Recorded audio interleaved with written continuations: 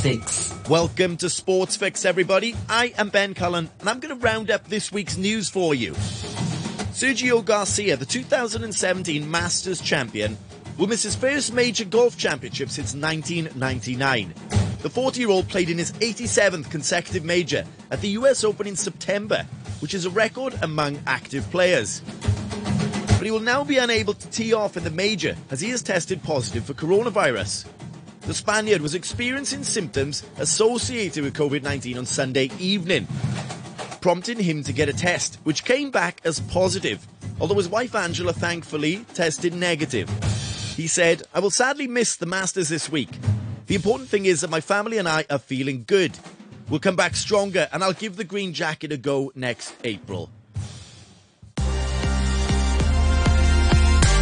Nick Kyrgios has no on-the-fence fans. You either hate him or love him. There's no in-between. He has been loud and brash on and off court, but always comes across as confident and self-assured. He has not competed since February due to the pandemic, with travel being very limited. But this week, he has spoken up about how he has suffered with depression and was in a lonely, dark place. Kyrgios started seeing a psychologist in 2018 and has said people are not aware how lonely tennis can be. He said, "I felt like no one wanted to know me as a person. They just wanted to get a hold of me as a tennis player and use me. I just lost joy for the game and I was spiraling out of control." We wish you all the best in your mental health recovery, Nick. Well done for speaking up. That is a huge step forward in itself. The Vietnamese Grand Prix has been dropped from the 2021 Formula One schedule. This raises doubts that the race, due to make its debut in April before it was called off, will ever take place. The move has been triggered by the arrest on corruption charges of a key official responsible for the race in Hanoi. The case is not related to his involvement in the Grand Prix. However, Chung was the key figure in the race being introduced and championed it with the national government. The 2021 season is scheduled to start in Australia on the 21st of March and end in Abu Dhabi on the 5th of December. And the new Saudi Arabian Grand Prix will be the penultimate race on the 28th of November. F1 are confident that it will be able to run its calendar next year as long as the global pandemic does not significantly worsen.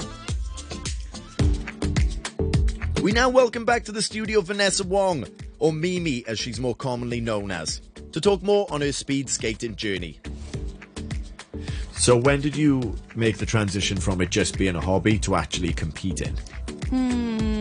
That's a very interesting question because I don't really know, because I always do it for fun, that I always enjoy the training and I really enjoy racing against the boys when I was training in Hong Kong. Okay.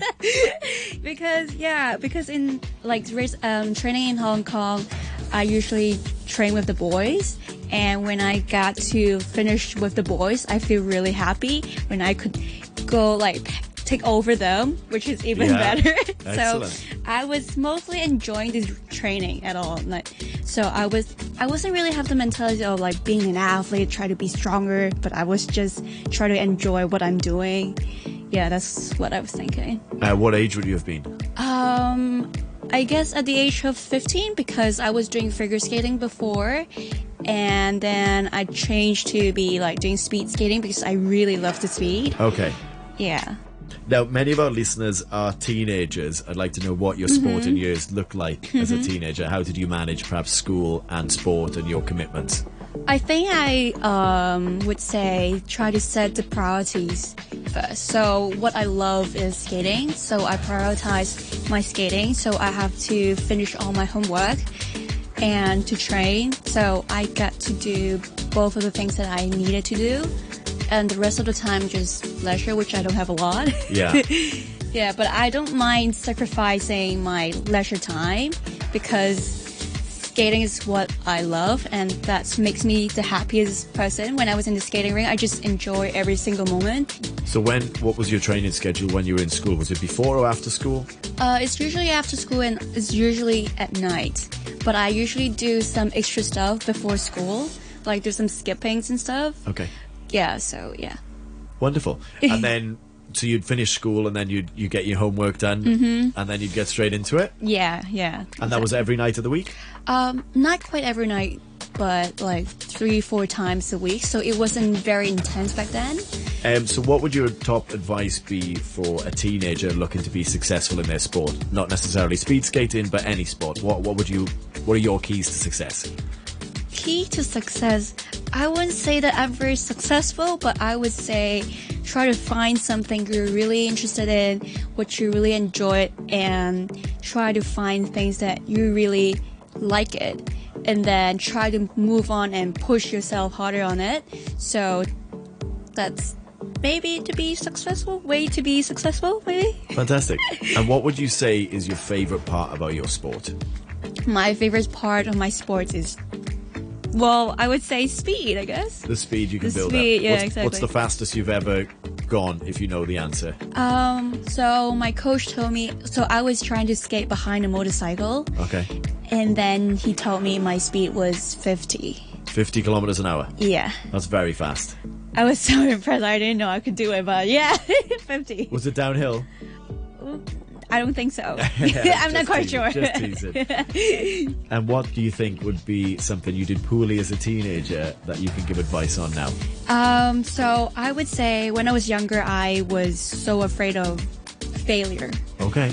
And to be successful, I think you have to know what you're good at, what you're not good at, and to be like train harder to be like the things that you're good at, and then focus on how to be better, something that you're not good at. But because I usually try to avoid things that I'm not good at. And then if I'm younger, I would try to be like facing my failure and try to do better on my like weaknesses, this kind of stuff, to be better. Excellent advice. Thank you.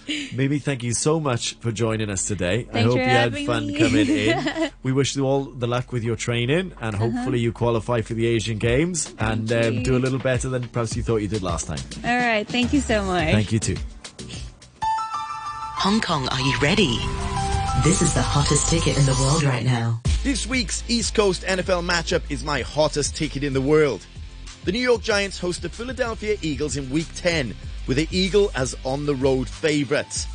That is my roundup for this week. Have a fantastic weekend, everybody, and I'll see you next week for your Sports Fix.